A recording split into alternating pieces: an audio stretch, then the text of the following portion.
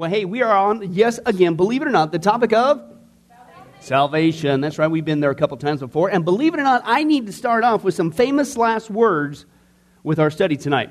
Because believe it or not, it has a lot to do with our study, okay? Maybe you guys, unfortunately, know some people who met their demise, family, friends, people you've known throughout the years.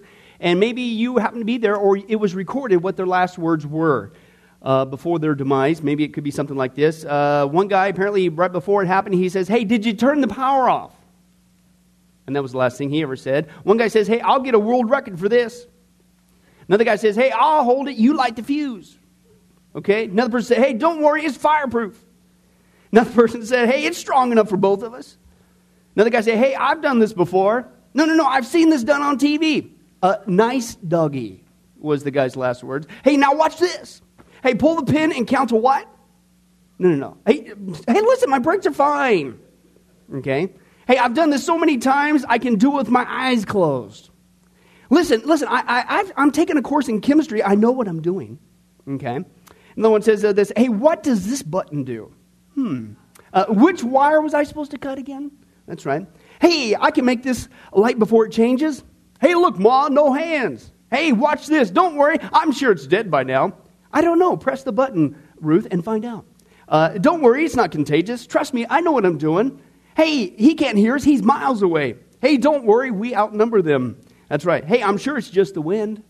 Of course it's safe. There's only one way to find out." "Hey, I know this is a great shortcut. We can take..." No. I tell you what, let me fix it. And my all-time favorite, here's the whole point. I think, famous last words, I think tonight we're actually going to finish this section on salvation. I really do. Maybe it's the famous last words, but hey, I am a man of faith. But that's right. Salvation is where we're at. And if you want to turn there, we're actually, believe it or not, we're cruising now. We're on page 18. As we see there, as you turn there, I'm going to buy you some time and recap. We've already seen with this amazing act of salvation, hey, listen, it is completely unique. And we saw that with the uniqueness of Jesus. And then we flipped it around and to dispel the lie that all religions are basically the same. That's not true. We even took a look at the world religions, and they don't even agree. So how in the world could you maintain that? Then we saw the great news that there is a God. Anybody glad that God exists? Okay, but specifically the Bible says if there's one characteristic, God is holy, He is holy, He is holy. Okay, that's cool, but we saw, hey, that's the great announcement, but here's the great problem. Man is unholy. Okay, is what we've been saw, and that's the problem. As we saw, it's not just, hey, God exists, that's great. Okay, the problem is we are separated from Him because of our sin. And then we saw, you might sit there and go, okay, so what? So I blew it, I'm a sinner, so God is holy and I'm not, whip-de-doo-dah. Well, the Bible says when it comes to salvation, there's a penalty. Okay, there is a penalty that's involved because God is not just holy.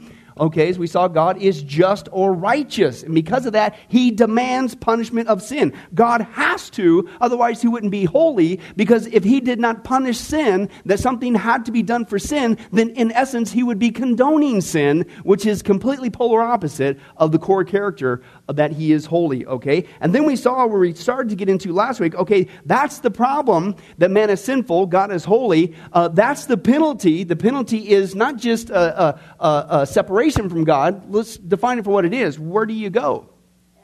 Hell, okay? Now, and the reason why hell, in case you're wondering, maybe sometime we'll get into this, all the arguments that people have that hell doesn't exist, etc., blah, blah, blah. But one thing you need to understand that people want to chafe at is they say that, well, okay, if there is a hell, and they'll at least give in to that because the Bible is all clear about that, Old and New Testament. How do you get around that? Okay, they'll try to soften it by saying, well, it doesn't last forever. It's only temporary.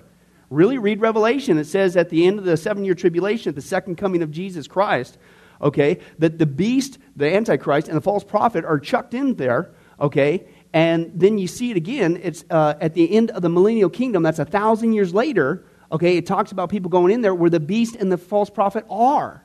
They're still alive in that place 1,000 years later. Okay, that the doctrine that they use is annihilation. They want to say that you just go in there and, well, God, no. And again, as we saw before, the reason why people balk at this is because they don't understand the holiness of God. Okay, but the issue is the reason why it's forever is kind of twofold thing. One is we are created, mankind, unlike the animals, unlike the plants, we are created in His image spiritually and morally. Spiritually means that we are eternal in nature. We're going to live forever. And we were destined, originally created to live forever with God. But because of this dilemma, this problem, and now this penalty of sin, We're going to continue to live forever. Every person who's ever lived is going to continue to live forever. It's just as we're going to see, if you're not saved, okay, you're going to continue to exist forever in heaven, or you're going to continue to exist forever in hell. So hell is forever because people are going to exist forever. And if you don't make it to heaven, you go there, okay, you're still there. Second of all, is you stop and think about it logically, okay, the punishment suffices that a sin, rebellion against an eternal, holy, righteous God, right? The only thing that would satisfy his punishment is eternal punishment. Okay, against an eternal, holy, righteous God, etc., etc. But Lord willing, maybe we'll get into that some other time. But we saw the good news is, praise God. That's the problem. That's the dilemma. That's the penalty. That God is not just holy, he's not just just, but he is what? Gracious, as we saw there. Grace means unmerited favor, and we saw that it was defined as favor or gracious care or help. Now we're at this section there at the middle of the page, 18, grace at work, I believe is where we left off. Let's pick up there. As a result of the love, that's your next blank there, the love of this gracious God. Now remember last time, if you were here, we defined the 4 different Greek words for love. I'm not going to go through that again, but the fourth one was the verb, because love is an action. It's a verb. It's agapao. Okay, it's not a feeling. It's not an emotion. It's an action. And as we saw there, the one that's used of for God so loved the world, we're going to see that text again. Okay, means this, a self-sacrificial action purely for the benefit of another person. Right? So every time when he says God loved the world or God loves us, please memorize that thing, break it down, because this world's got us thinking it's just some emotional thing. No. It's a self-sacrificial action, okay, purely for the benefit of another person. In fact, anyway, we'll get to that second. As a result of this love, this self-sacrificial action of this gracious God, okay, he provided an answer to my pitiful state. The pitiful state was, I am doomed. Unless something intervenes, I'm in a heap of trouble. Forever and ever and ever, okay? Romans says, for while we were still helpless, is your next phrase there. Helpless, okay, at the right time, Christ died for the who? The ungodly. Okay, now notice what we saw last week, this life enhancement false gospel that is oftentimes unfortunately preached. Okay, come to Jesus and he loves you, he loves you, he loves you, and he'll make your life all right. That's not the gospel. There is no acknowledgement of the fact of that God is holy, and of the problem that we are not unholy, and of the penalty that he is just and deserves punishment for our sin. There's none of that talk. Okay? That's not the gospel, okay? He says this, and he died for the ungodly. People need to know that. The American church has shrunk back so far from the reality of hell and the reality of sin and the penalty of sin. You wonder, what are people responding to? What are they coming forward to? If they even come forward at all. Okay? Is there any challenge? Is there any acknowledgement? But the Bible uses words, as we've seen before, ungodly, while we were still sinners, while we were helpless, while we were God's enemies. You need to know that. There needs to be conviction of sin, of this problem. You know, and we couch it behind all these wonderful Christianese phrases that we don't even understand anymore. You know, you need to get right with God. Okay, what's that mean? You know, it's sin. Sin is a good thing. People need to understand sin. They need to understand that, because if they don't get it, they're not getting the gospel. Okay, so don't shrink back. That's the very thing they need. Have you ever witnessed to somebody and they got some hang-up? We were just talking about someone with a hang-up. They got a hang-up with hell. So everybody's got some sort of hang-up. You know, I was witnessing to one guy. He's a Vietnam vet. He was a gunner on the helicopters there, and he mowed a lot of people down, and he had a problem, and that was his hang-up, death. Why? If God's real, why is there suffering? There's always some hang-up, whatever. You ever try to, I think the enemy, too, gets us sidetracked on issues, even when it comes to social issues. And what we do is we hit the social issue head on and realize, listen, they need a heart change first, okay? For instance, next thing you know, you're trying to witness to somebody, and they're off on the topic of abortion. And we know that's murder. We know that's wrong, right? Okay? But then all of a sudden you get into this topic and it's all about abortion, this and that, or it could be, pick another social topic. It could be homosexuality. It could be whatever it is, okay? You get to start talking about that and you get sidetracked, okay? I'm not saying you can't get equipped to share with that, but here's my point in saying that. Have you noticed that when a person gets saved, those things automatically start to take care of themselves? Because understanding the fact of homosexuality, or understanding the reality that abortion is murder, listen to me very carefully on this. Don't take this wrong. That's not their greatest need. Their greatest need is Jesus Christ. They need to be saved. And when He's inside of them, if they truly become born again, He will start to change them, which includes what they believe and what they think. I had this happen to me. Believe it or not, before I got saved, I'd be the first one. I wasn't some feminist guy or anything, but I'd be the first one that would say, yeah, a woman has a right to choose, without even realizing what is coming to my mouth. Choose to murder a child. What's a choice with that, right? If you choose to murder an adult, you go to jail. Why do you get to choose to murder? I need to think about it. I'd be literally the first one adamantly in your face would defend that. I'm not kidding you guys. The moment I got saved, bang, it was wrong. I didn't read a verse in the Bible. I had nobody give me a sermon on it. There was no lecture. I didn't read a tract on abortion, nothing. I knew it was wrong. Because the Spirit of God's inside of me now as a born-again Christian. So pay attention. Be careful of that. When you're sharing with people, they need Jesus. Don't get all sidetracked. What about UFOs? What about dinosaurs? Hey, that's great. But if they're not saved, you need to learn to get it back on track with their greatest need. And then, you can talk about those things, but they need Jesus. Okay? So that's just a little side deal. He died for the ungodly. For one will hardly die for a righteous man, though perhaps for a good man someone would dare even to die. But God demonstrates His own love. That's your blank again. His own love. Let's break it down. For God demonstrates His own self-sacrificial action purely for the benefit of another person, us. How? In that while we were yet sinners, Christ died for us. Okay? As a result of God's love, self-sacrificial action purely for the benefit of another person, He allowed His Son to come to the earth, take on human flesh, and die on the cross for me. For God so loved, self-sacrificial action, purely for the benefit of another person, the world, He gave His only begotten Son, that whoever believes in Him should not perish, but have eternal life. Is your next two blanks there. Have eternal life. Now, as we left off with last time, we talked about the analogy with the train story. Remember that? Okay? And that's a great way that you can share with people what God has done. Okay? He sacrificed His Son so that other people can go on through, if you remember that study. And God literally pulled the lever. But remember, as we saw last time, this is where we left off. Okay? You need to put it in its context. Who was on that train? It wasn't great people.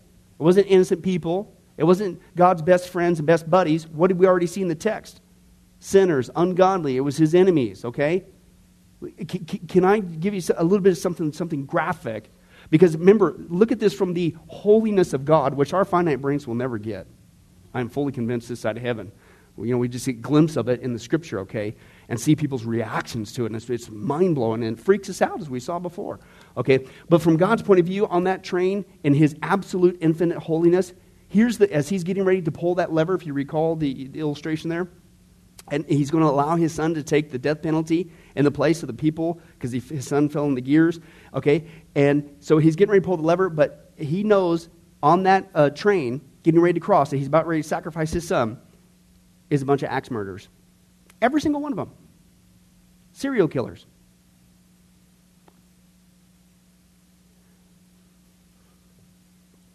That's a self-sacrificial action purely for the benefit of somebody else. Whoa. That is love. That is a gracious act. Right? But hey, if you're just so cool and you're so wonderful, it's all about you.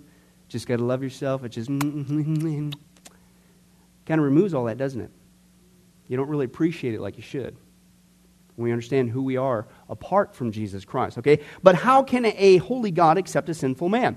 Well, here's what happened. By allowing His Son to die on the cross, for those of you hooked on filling in 4 blanks in a row, that's right, for allowing His Son to die on the cross, okay, it's the next blank, the way was open for me to have a relationship, is your next blank, with the Holy God. You get that? Now, this is one of those things, I got to kick it a little bit. We're going to kick it, Lord willing, in great detail once we get into Christian basics, Bible reading and prayer, stuff like that. I got to kick this one. Because I don't know about you, but I remember back in the non-Christian days, stuck in New Age, just a slave to drugs and just all kinds of immorality. And I kid you not, I was in Sacramento, and I was in an apartment on the second floor. I'm out the balcony, and I'm overlooking this area that they hadn't developed yet.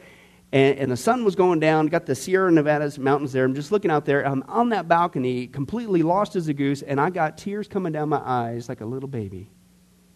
And I was just hoping, wishing, praying that there was a God, that there was more to life than this. Why am I here? What's this all about?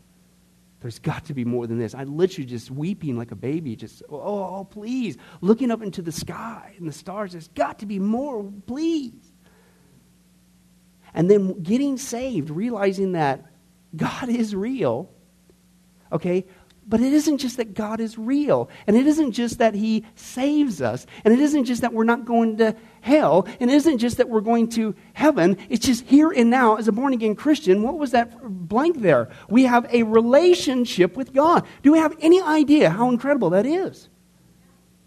Absolutely mind-blowing. Now, we know that. In fact, we're trained very well in the church to say, well, hey, Christianity is not a religion, it's a... Yes, but how do we treat it?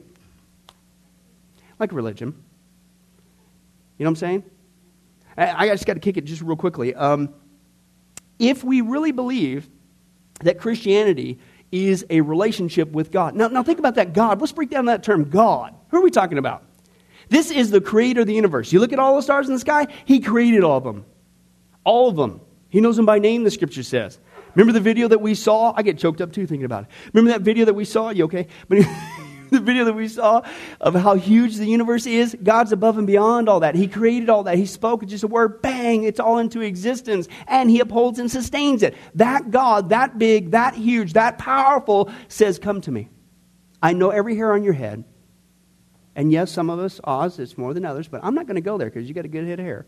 Okay? Okay, he knows every hair on our head. He knows everything. He's intimate term about us. He knows it all. He wants to spend time with us. He asks us, please draw near to me. I'll draw near to you. Cast your cares upon me. I mean, the one who created the universe at any time, at any moment. And yet, we have to continually be reminded. We have to have our arms twisted, our teeth full, just to even read God's word. Well, let me give some proof to this. I'm not saying this because I'm like upset or anything. This is just a fact. It's not just Sunrise. It's any church I've ever been a part of. If we really appreciate what God's done for us, why isn't this place as full as it is on Sundays? I mean, we got an opportunity to learn God's word. I mean, there's people out there like me still today that are crying big alligator tears going, oh God, if there's only, what's life all about? What's the truth? What's existence? Why? And here we are, we're studying in great detail. We've got the one book that everybody, they'll spend, billions of dollars on this goofball SETI program that they're sending out these signals, blip, blip, blip, blip, blip, blip, hoping that some alien life will come and give us the answers to life. They're digging the dirt in archaeologism pyramid. Oh, maybe we'll find some secret book that will unlock all. It's right here. Right?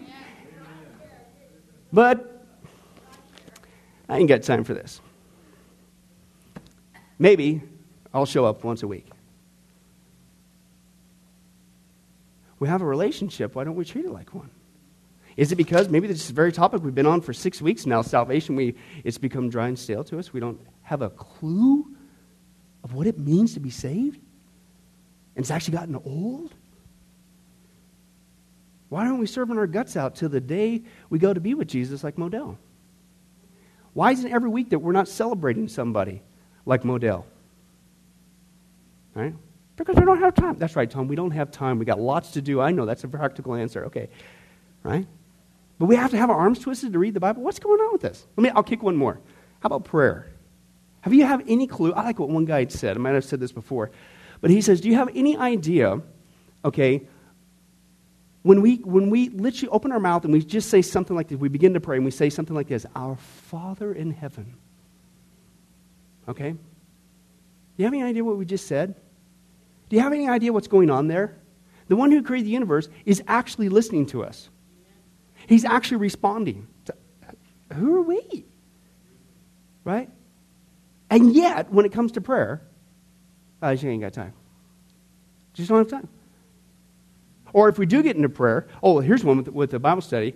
Let me stick with the prayer one. When we get to the prayer issue, we get to prayer and we finally get around to it, but then we treat it like this. All right, I tell you what, all right, yeah, preacher got me, man. I just happened to walk by and get to that Wednesday night study on salvation, and I'm all convicted now because I've been praying. I'll tell you what, all right, I'll tell you what. All right, hey, God, give me the best. Hey, I prayed today. I prayed. Wow. Who's your audience, man? Right? John, you get an audience to speak with the whole team of Detroit Lions. Would you go up there? Guys, I just want to let you know. Hey, I'm going to say, okay, bye, I got to go. Ruth, let's go. Let's go home. No. Oh, no, you would take your time. Yes. We're talking God here. What we did. One fun, and again, Lord willing, get into great detail on this. I wanted to dispel this baloney. Okay, because I'm fully convinced the reason why that we get into those states is we forget that we have such a great salvation. And who we are talking with and learning about and studying, it's God. We've forgotten that, and it becomes dry and stale and boring. But another one that we do, I got to kick this one. When it comes to prayer, we pray to God like this. O Lord, thy thou. Verily I say thy Lord. As thine saith in Romans chapter 8, verse 28, subsection C. As if he doesn't know where it's at in the Bible. I'm sorry. Now let me draw this out. Sometimes we pray like that because that's how we heard other people pray, so we do it, so whatever, I'm just saying. But here's my point. It's a relationship, right? Is that how you go and you talk to your spouse? Oh, Ruthicus, oh, thine, verily, what might we be eating, partaketh tonight thine love. Every night, praise God, we'll pray for you, right? No, we don't do that. Are you kidding me? Now here's my point. When we get into those kind of characteristics, guess what? That gets dry, stale, and boring. And you go, what do I say next? Oh, thine. How many verilies have I said now? It's like, no, it's a relationship. You speak from your heart. You don't speak that way normally to anybody except from John's house, apparently. Okay? But why are we speaking like that to God? No wonder it becomes dry and stale. Get back to the heart. It's a relationship is what he says. Let me share with you just real quick. Maybe I'd love to do a study on just all the things that we have become just by this act of salvation of who we are in Christ. Let me just rip off a couple of them to you. As a child of God, I am accepted by Christ. I'm an ambassador of Christ. I'm alive with Christ. And all things work together for good. I'm a believer. I'm blameless. I'm blessed in the heavenly realms. And the evil one cannot touch me. I'm brought near by the blood of Christ. I'm born again. I'm beloved. And I belong to God. I cannot be separated. I'm called to be a saint. I've been chosen before the creation of the world. I'm a citizen of heaven. I'm complete in Christ. I'm completed by God. And I cannot be condemned. I'm his disciple. I'm dearly loved. I'm delivered. I have direct access to the throne of grace. I'm dead to sin. I'm healed from sin. I'm free from sin. And I can do all things through him who strengthens me. I'm a friend of Jesus. I've been forgiven by Jesus. I'm established, anointed, and sealed by God. I'm more than a conqueror through him who loved me. I'm free from the past. I'm kept by God's power. I'm prayed for by Christ, and I'm not going to hell. I'm a new creation. I'm not alone. I'm not helpless, and I'm not in want. I'm no longer a slave to sin. I'm one with him in spirit. I'm part of his kingdom. I'm a partaker in the divine nature. I have peace with God. I'm protected by God. I'm empowered by God. I've been redeemed by God. I'm a personal witness for Jesus Christ. I got the victory over death, hell, and the grave. Therefore, I am secure. I am strong, and I can stand firm in the day of evil because I am a child of God. But I don't have time to pray. What? Wednesday night? Come on, man. I've been working hard all day. We have a relationship, is where we get that from. In our text there is what's going on. I have a relationship with a holy God. Is what it says there. Jesus Christ, God's Son, became my perfect substitute. Peter says, he himself bore our sins in his body on the cross that we might die to sin and live to righteousness. For by his wounds you were healed. Jesus Christ died on the cross 2,000 years ago to become the substitute. Okay? Substitute is your blank there for all mankind. Is your next blank there. All mankind. Okay? Because God is just, as we have seen, he could not overlook my sin. Okay, is the issue. His wrath rested on me because God's righteousness demanded punishment of my sins. Now, I got to kick this real quick here. We say another Christianese phrase. We say, hey, salvation, it's a free gift from God. It's free, it's free. Is it really free? No. See, that's the issue that I think sometimes we forget. Okay, it's free for us, but it cost God his Son. You see what I'm saying? Why? Because God is holy and he is just. sin, listen, sin never goes unpunished. We're either going to take the punishment if we reject the gospel, or, praise God, because God is gracious, we are going to allow His Son to take our punishment. Right? But sin never goes unpunished. Somebody has to take the hit. And that's what we saw, whether it's the train analogy, okay, or whether it's the death penalty analogy. Jesus, what was the cross, as we've seen before? That's a whole nother Christianese thing we do, right? We wear the cross, we got the cross, this cross. What is that thing? I love to break that thing down in the vernacular. If Jesus were to die in our generation for the sins of mankind, it would not be a cross that we have around our neck. It would be a hangman's noose. It would be an electric chair. Because the cross was the death penalty in its day for the criminals. Only Jesus wasn't a criminal, but He was treated like a criminal for our crimes against God. Sin is sin, right, but it will always deserve punishment. And this is what God has done. You can either pay it on your own, don't recommend it, because it will not satisfy His holiness and His justice, or you can let His Son do it for you, and it's complete. Okay? But that's what we need to understand that's going on there. Let's go at the top of the next page, 19. Jesus Christ's death, therefore, satisfied, is the blank there, satisfied the righteous demands of God. Okay? He took the hit from the train. He stepped in the electric chair for me. Okay? He took my punishment for my sins. Man, is that gracious or what? Okay? Is what he says. Christ was Him whom God displayed publicly as a propitiation, or satisfaction, in His blood through faith. This was to demonstrate His righteousness, because in the forbearance of God, He passed over the sins previously committed for the demonstration, I say, of His righteousness at the present time. Why? That He might be just and the justifier of the one who has faith in Jesus Christ. In other words, He's not going to contradict Himself. He's not going to have one standard for these people, whatever there, and somebody else is going to get a whole different standard or whatever. Okay? He's not going to say, well, this generation over here, this is how I'm going to treat sin in essence and the punishment. And no. Listen to what he says there. Christ's death on the cross proved that God is just by not allowing the sins of mankind to go unpunished. Okay? Therefore, now God is just, that's your blank there, God is just when He saves me, since Christ paid the penalty for my sin. Do you understand that? In order for us to be saved, somebody had to take the hit. And so God graciously says, listen, I'll send my Son. I was just talking to somebody this week, and they're having a concern about the Trinity and stuff like that. And we got to talk about the humanity and deity of Jesus Christ and stuff like that. And I said that, this is the importance of the virgin birth. It isn't just, that's a great doctrine, you got to believe in that one. Yuck, yuck, yuck. No, there's a lot more going on there. If Jesus, was born a regular birth, what would He have been born with? A sin nature, which meant He would have sinned, which then, therefore, were in a heap of trouble.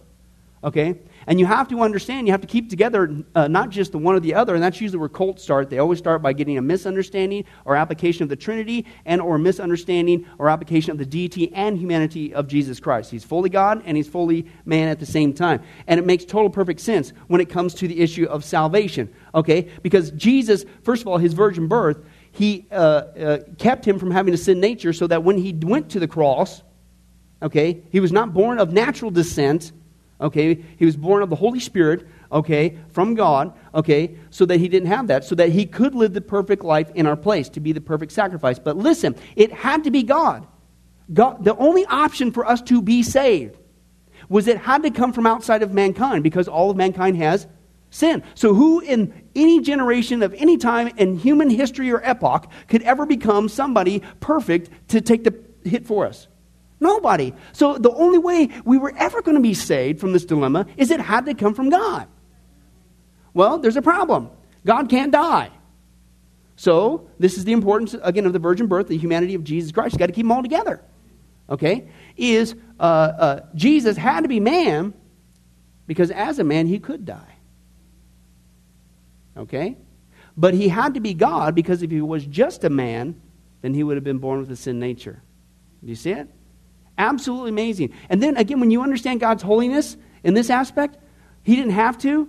I mean, He could have just said, again, as we saw before, nuke the planet, start all over. He could have said, yeah, obviously I'm God. I know everything. I know that unless I step in and become a man, my son takes on human flesh, okay, and die in your place, you're in a heap of trouble. You can't reverse it. I don't care if you guys go on for 1 trillion years. But he did it. Graciously. Knowing full well. And again, what's the context? Axe murderers. Serial killers. Wow. Absolutely amazing. Now, here's how it's received as we hopefully don't end up with some famous last words. I'm saved through faith. Okay, is there a final section there? How do you get this thing? Because here's the thing. This is the issue, guys. It's not enough just to know all the things that we've been talking about the last 6 weeks. Salvation, here's salvation. God's, okay, I know God's holy, He's just. Here's a penalty, I'm not. Okay, now what do you do? Just chalk up in your brain? When you get to heaven, you say, okay, virgin birth. Do you agree, strongly agree, or strongly disagree? Check one. Is it a test when we get there? Yes, I have a great doctrinal statement. Hey, listen, if it stays in your head, you're no better than the demons. And James chapter 2 says the demons believe in God and they shudder and they're not saved and they shudder with terror. Okay? So just giving a mental assent, not even just to the existence of God, not even to the existence of just Jesus. Yeah, He's a historical, I believe in Jesus, as if He's just some historical figure. Yeah, He did exist in the realm of time here with man. Yeah, but that's not it. That's not what it means. That's not how you get saved. It's not just a mental assent of any of that stuff. It has to be received, and it has to be received by faith for 2 reasons. Number one, because you were not there. How many guys were there when Jesus died on the cross? Last time we said that, some person actually raised their hand. They're not here, so I feel better. But anyway, not that they're not here, but anyway. Okay. Number 2, as we saw, we've all blown it. What's God's standard? If you want to undo the crime, okay, it isn't just do the time, then you have to have a perfect life. But we've all been stained. We've all blown it. So how could we ever undo it? We can't. So it's not just by faith because we weren't there. So it has to be by faith, right? It was 2,000 years ago. Okay, so we take it by faith, but we cannot work for it either. It's impossible, right? So it has to be by faith. Okay, and that's what the Scripture says. Even the righteousness of God through faith in Jesus Christ for all those who believe, there is no distinction. And they said, believe in the Lord Jesus and you shall be saved. You and your house. Very quickly turn to there. Acts chapter 16. I got to kick this one real quick. I remember many years ago, I went around with a lady, and she was just taking this verse out of context. And because she was concerned about her family, and I think she was struggling with the issue of that there's a hell. And the reality that, you know what? Hey, you know what? If our loved ones don't get saved, guess what's going to happen? And if that doesn't keep you every single day, Christians, sucking carpet and praying for your family, your heart's in the wrong spot. Okay?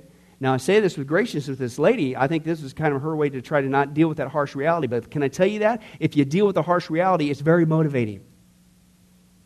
Not a day goes by that I don't pray for. I'm not saying this to boast. Please don't misunderstand me. But not a day goes by that I do not pray for my unsaved family members. Even my neighbors, my new neighbors. Because of this reality. Okay? But here's what the text says. Acts chapter 16, verse 31. It says this, and here's what she was doing. They said, they replied, believe in the Lord Jesus and you will be saved, you and your whole household. Now that's where she would stop. See, if I get saved, God's promised that my whole household's going to be saved.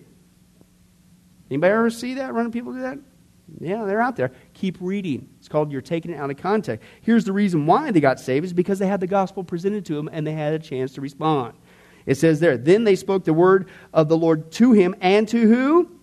To all the others in his house. At that hour of the night, the jailer took them, washed their wounds. Then immediately he and all his family were baptized. Okay, and the jailer brought them into his house, set a meal before him. He was filled with joy because he had come to believe in God, and he and his what? Whole family. Keep reading, okay? Everybody has to make their own individual decision. I just need to kick that real quick. But as many received him, to them he gave the right to become children of God, even those who believe in his name. He who believes in the Son, who believes that Jesus existed in the realm of humanity, just like Abraham Lincoln did, has eternal life. No, it's not mental assent. It is acknowledgement of this, of the gospel. This is another Christianese things that we have to break down. We say, well, you got to believe on the Lord Jesus Christ.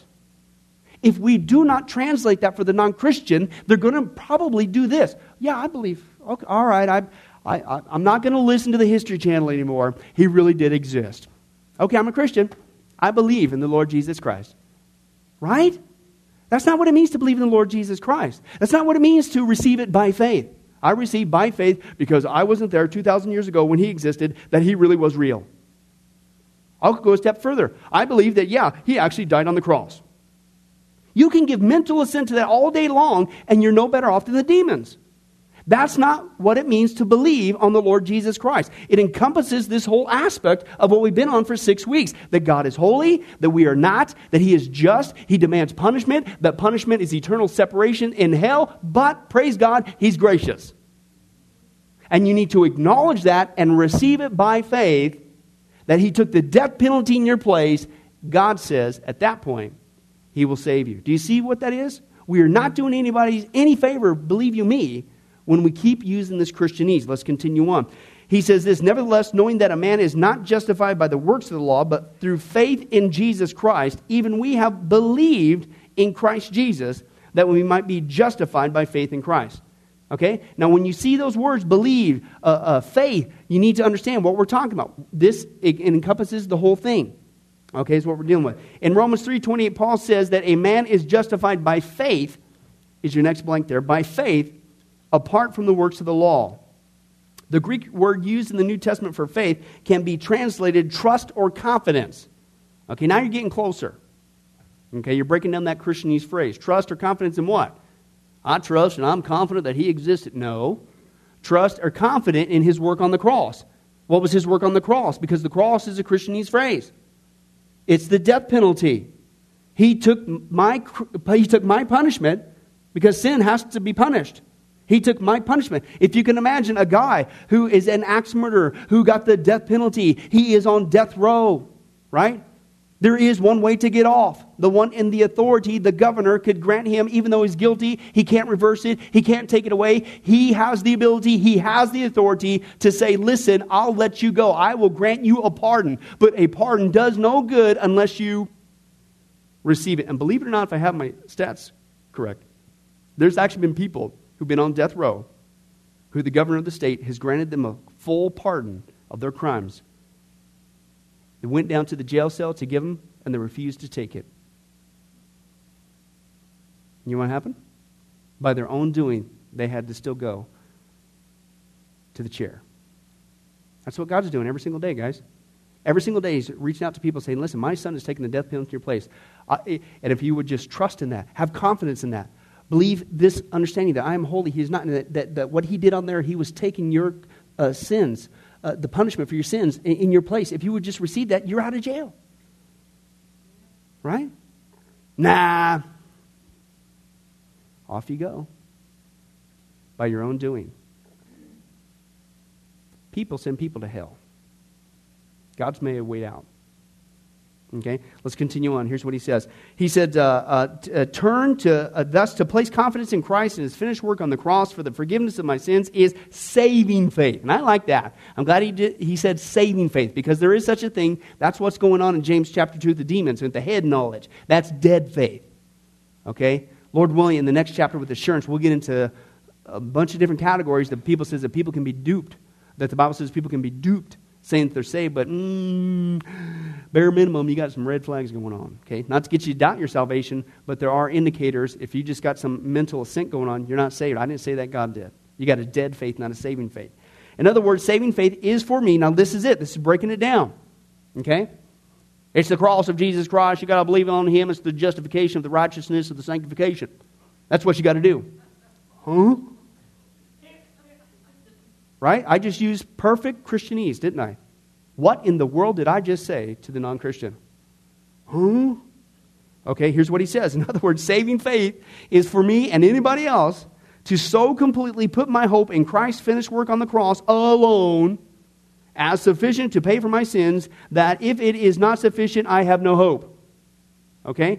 Let me close with this analogy. I like this analogy of what it means to have saving faith. Okay? True faith.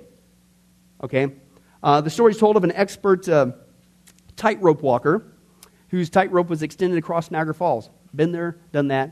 Not across the falls on tightrope, but I've seen it a couple times. Of course, to fall from the rope would mean, obviously, destruction. And balancing his long pole lightly, he steps on the rope, right? on the one side, it's all across the falls there. And he starts across. The crowd's silent, obviously. And finally, he triumphantly places his foot on the further bank on the opposite side. And a great cheer arises above the noise of the falls, which, if you've ever been there, boy, is that loud. That's pretty thunderous. But anyway, the man then turns to the crowd on that side, and he makes a thrilling proposal. He offers to recross the falls, go back the way he just came, but listen, with a man on his back. And there was actually a guy that used to do that. It started with a B, Belinda, I forget it. There it is, Blondin. That's the guy. He'd do all kinds of stuff. He'd be doing, didn't he do like a somersault one time? He was out there, he got in the middle, and he started cooking pancakes or something too. I mean, the guy was just phenomenal. Yeah, he carried a guy. So this is actually, in reality, somebody's actually attempted this. But listen to this. Here's what he says.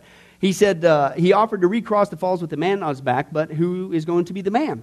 So he turns to an individual in the crowd, and he says, do you believe I am able to carry you across? And at once, because they just saw him do it, the guy says, hey, absolutely, I certainly do. And so then he asked the guy, he says, all right, will you let me carry you across? That's exactly what he did, John. He said, hardly. You don't think I'm going to risk my life like that, do you? And so he turned away from him. Okay, so then he turns to another guy standing by, and he says, and what about you? Do you believe that I could carry you across? And the guy says, yeah, I believe. In fact, I got no doubt about it at all. And so the guy says, will you trust me? Will you hop on my back? I'll take you across. The guy says, yeah, I will. So breathlessly, the people watch as he climbs onto the tightrope walker's back, and they begin step by step going over. And next thing you know, at last, finally, they're over. The final step is taken, and they once more stand on firm ground back on the other side.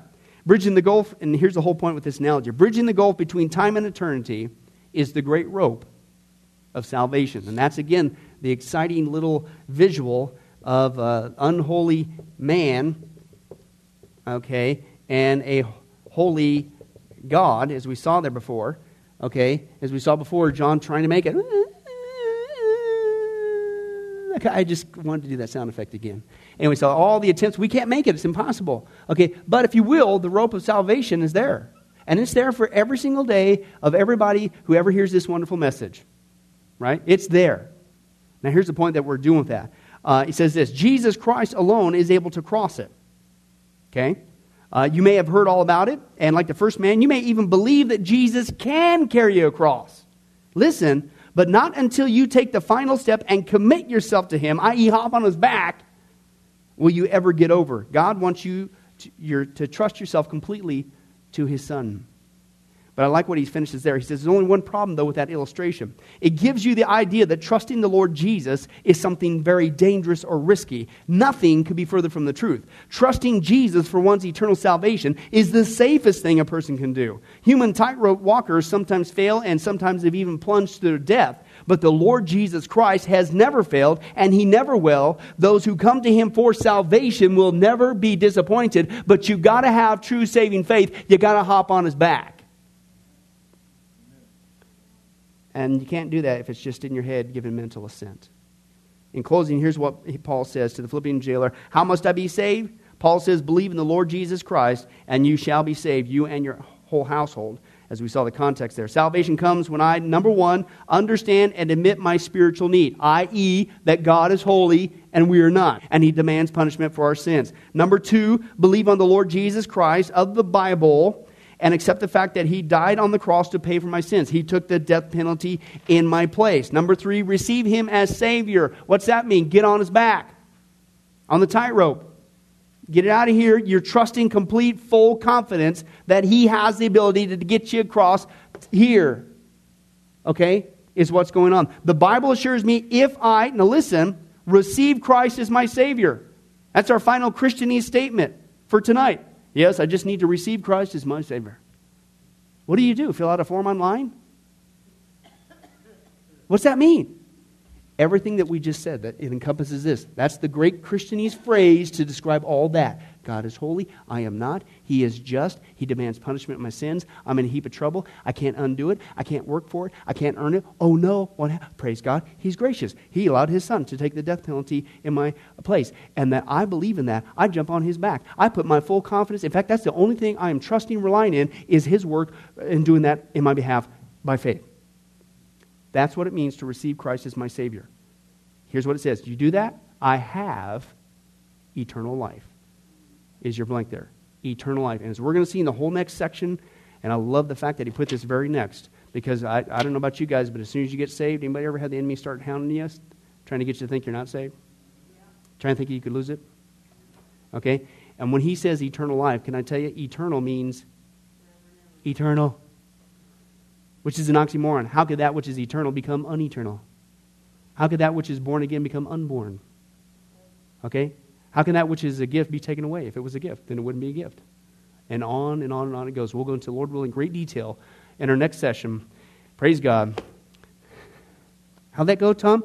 Hey, Ma, watch this. Famous last words. We finished it. Let's go ahead and let's pray. Well, hi, this is Billy Crone of Get a Life Ministries, and I hope you were blessed with this study. But in closing, let me ask you one final question. If you were to die today, are you sure that you go to heaven and not hell? Before you answer that, let me share a couple things that the Bible says. Did you know that the Bible says that God is holy and that we are not? And the wages of our sin or unholiness is death. In other words, we deserve to die and go straight to hell and be separated from God for all eternity. This is the great cosmic dilemma. God, who is holy and we are not, how can we have a relationship with Him? The two will never mix. Now, to make matters worse, we don't even want to admit this, even though God already knows He's God. And so God, out of love, gave us something called the Ten Commandments. The Ten Commandments were not something to just memorize or stick on your wall to give the appearance of being a religious person. The Ten Commandments were God's divine X-ray, if you will, into our heart and soul to reveal this truth that we need to admit. And that is this, that God is holy and that we are not. We are disqualified for heaven. So let's take a look at that divine X-ray that God's trying to get us to realize. The Ten Commandments, the ninth one says, you shall not bear false witness. That's lying. Okay? How many guys have ever told a lie? Raise your hand. Okay? Well, if you didn't raise your hand, you just did. You just told a lie because we've all done that. Well, that makes us a liar. Another Ten Commandment says that you shall not steal. Don't ever take anything without permission. How many of you guys have ever done that? Well, you guys already said you're a bunch of liars. All of our hands should have went up on that one. If we're being honest, God already knows. Folks, we've all taken something. We've stolen something, right? That makes us a thief. Another Ten Commandments says that you shall not use the Lord's name in vain. He's not just holy, even His name is holy. Hey, folks, let's be honest. If you can believe it, even the name of Jesus Christ has been turned into a common cuss word. Well, the Bible says that's a sin of blasphemy. Now we're a blasphemer. The Bible says you shall not commit adultery. And Jesus said, here's His standard. Even if you look at another person with lust in your eye, you committed adultery in your heart. Wow, so now we're an adulterer. The Bible says you shall not murder. And you might think, well, hey, at least I haven't done that one. Really? Again, the Bible says that the sin of hatred, wishing somebody was dead, okay, that's the same thing. It's akin to the sin of murder. It's just you pulled the trigger in your heart, but God sees the heart. Hey, folks, that's just 5 out of 10. How are you doing? You still think you're going to get to heaven on your own? You still think that you're qualified, that you're holy like God, and you could bridge the gap and have a relationship with Him forever? I don't think so. I mean, what did we just see? You're going to stand before God, and so am I. We all are. And we're going to have to give an account for who we are. Hey, God, let me in. I'm a liar. I'm a thief. I'm a blasphemer. I'm an adulterer. I'm a murderer. And the Scripture is very clear, folks. Such people as these will not inherit the kingdom of God. We're in trouble. But folks, here's the good news. The Bible says that if we would just admit that, that's the first step. To admit that God is holy, that I'm disqualified for heaven, I need a Savior. If we would admit that and then ask for the Savior to save us.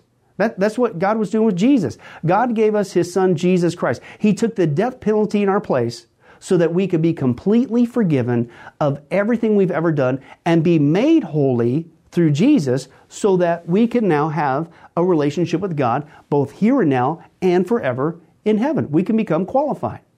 The word that the Bible uses is a word called pardon. That God is willing to pardon us of all of our sins and crimes that we've committed against Him and disqualified us for heaven. Right? And we've actually seen this work in real life.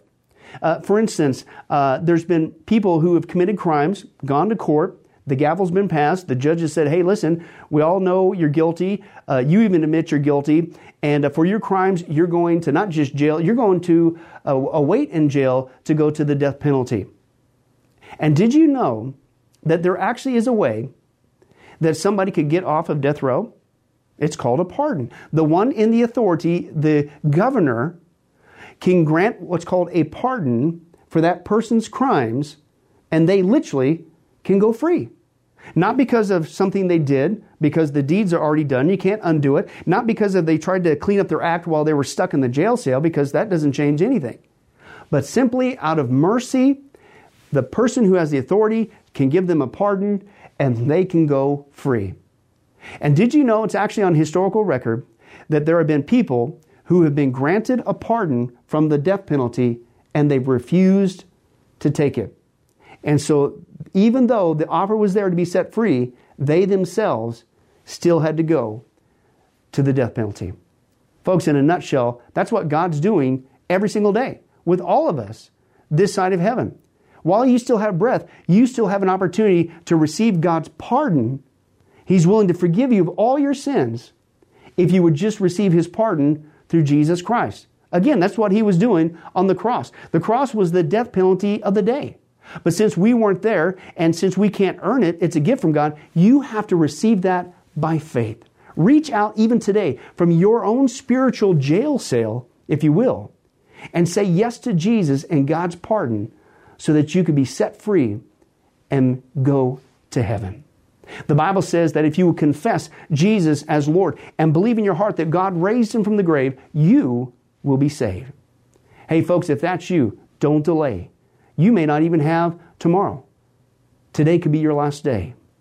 Please accept Jesus Christ as your Lord and Savior. Confess with your mouth He is Lord. Believe in your heart that God has raised Him from the grave. And the Bible says you will be saved. Well, this has been Billy Crone of Get a Life Ministries. If there's anything that we could do for you, our information and number will come up here shortly. And please don't hesitate to contact us. But remember, I hope to see you in heaven. God bless.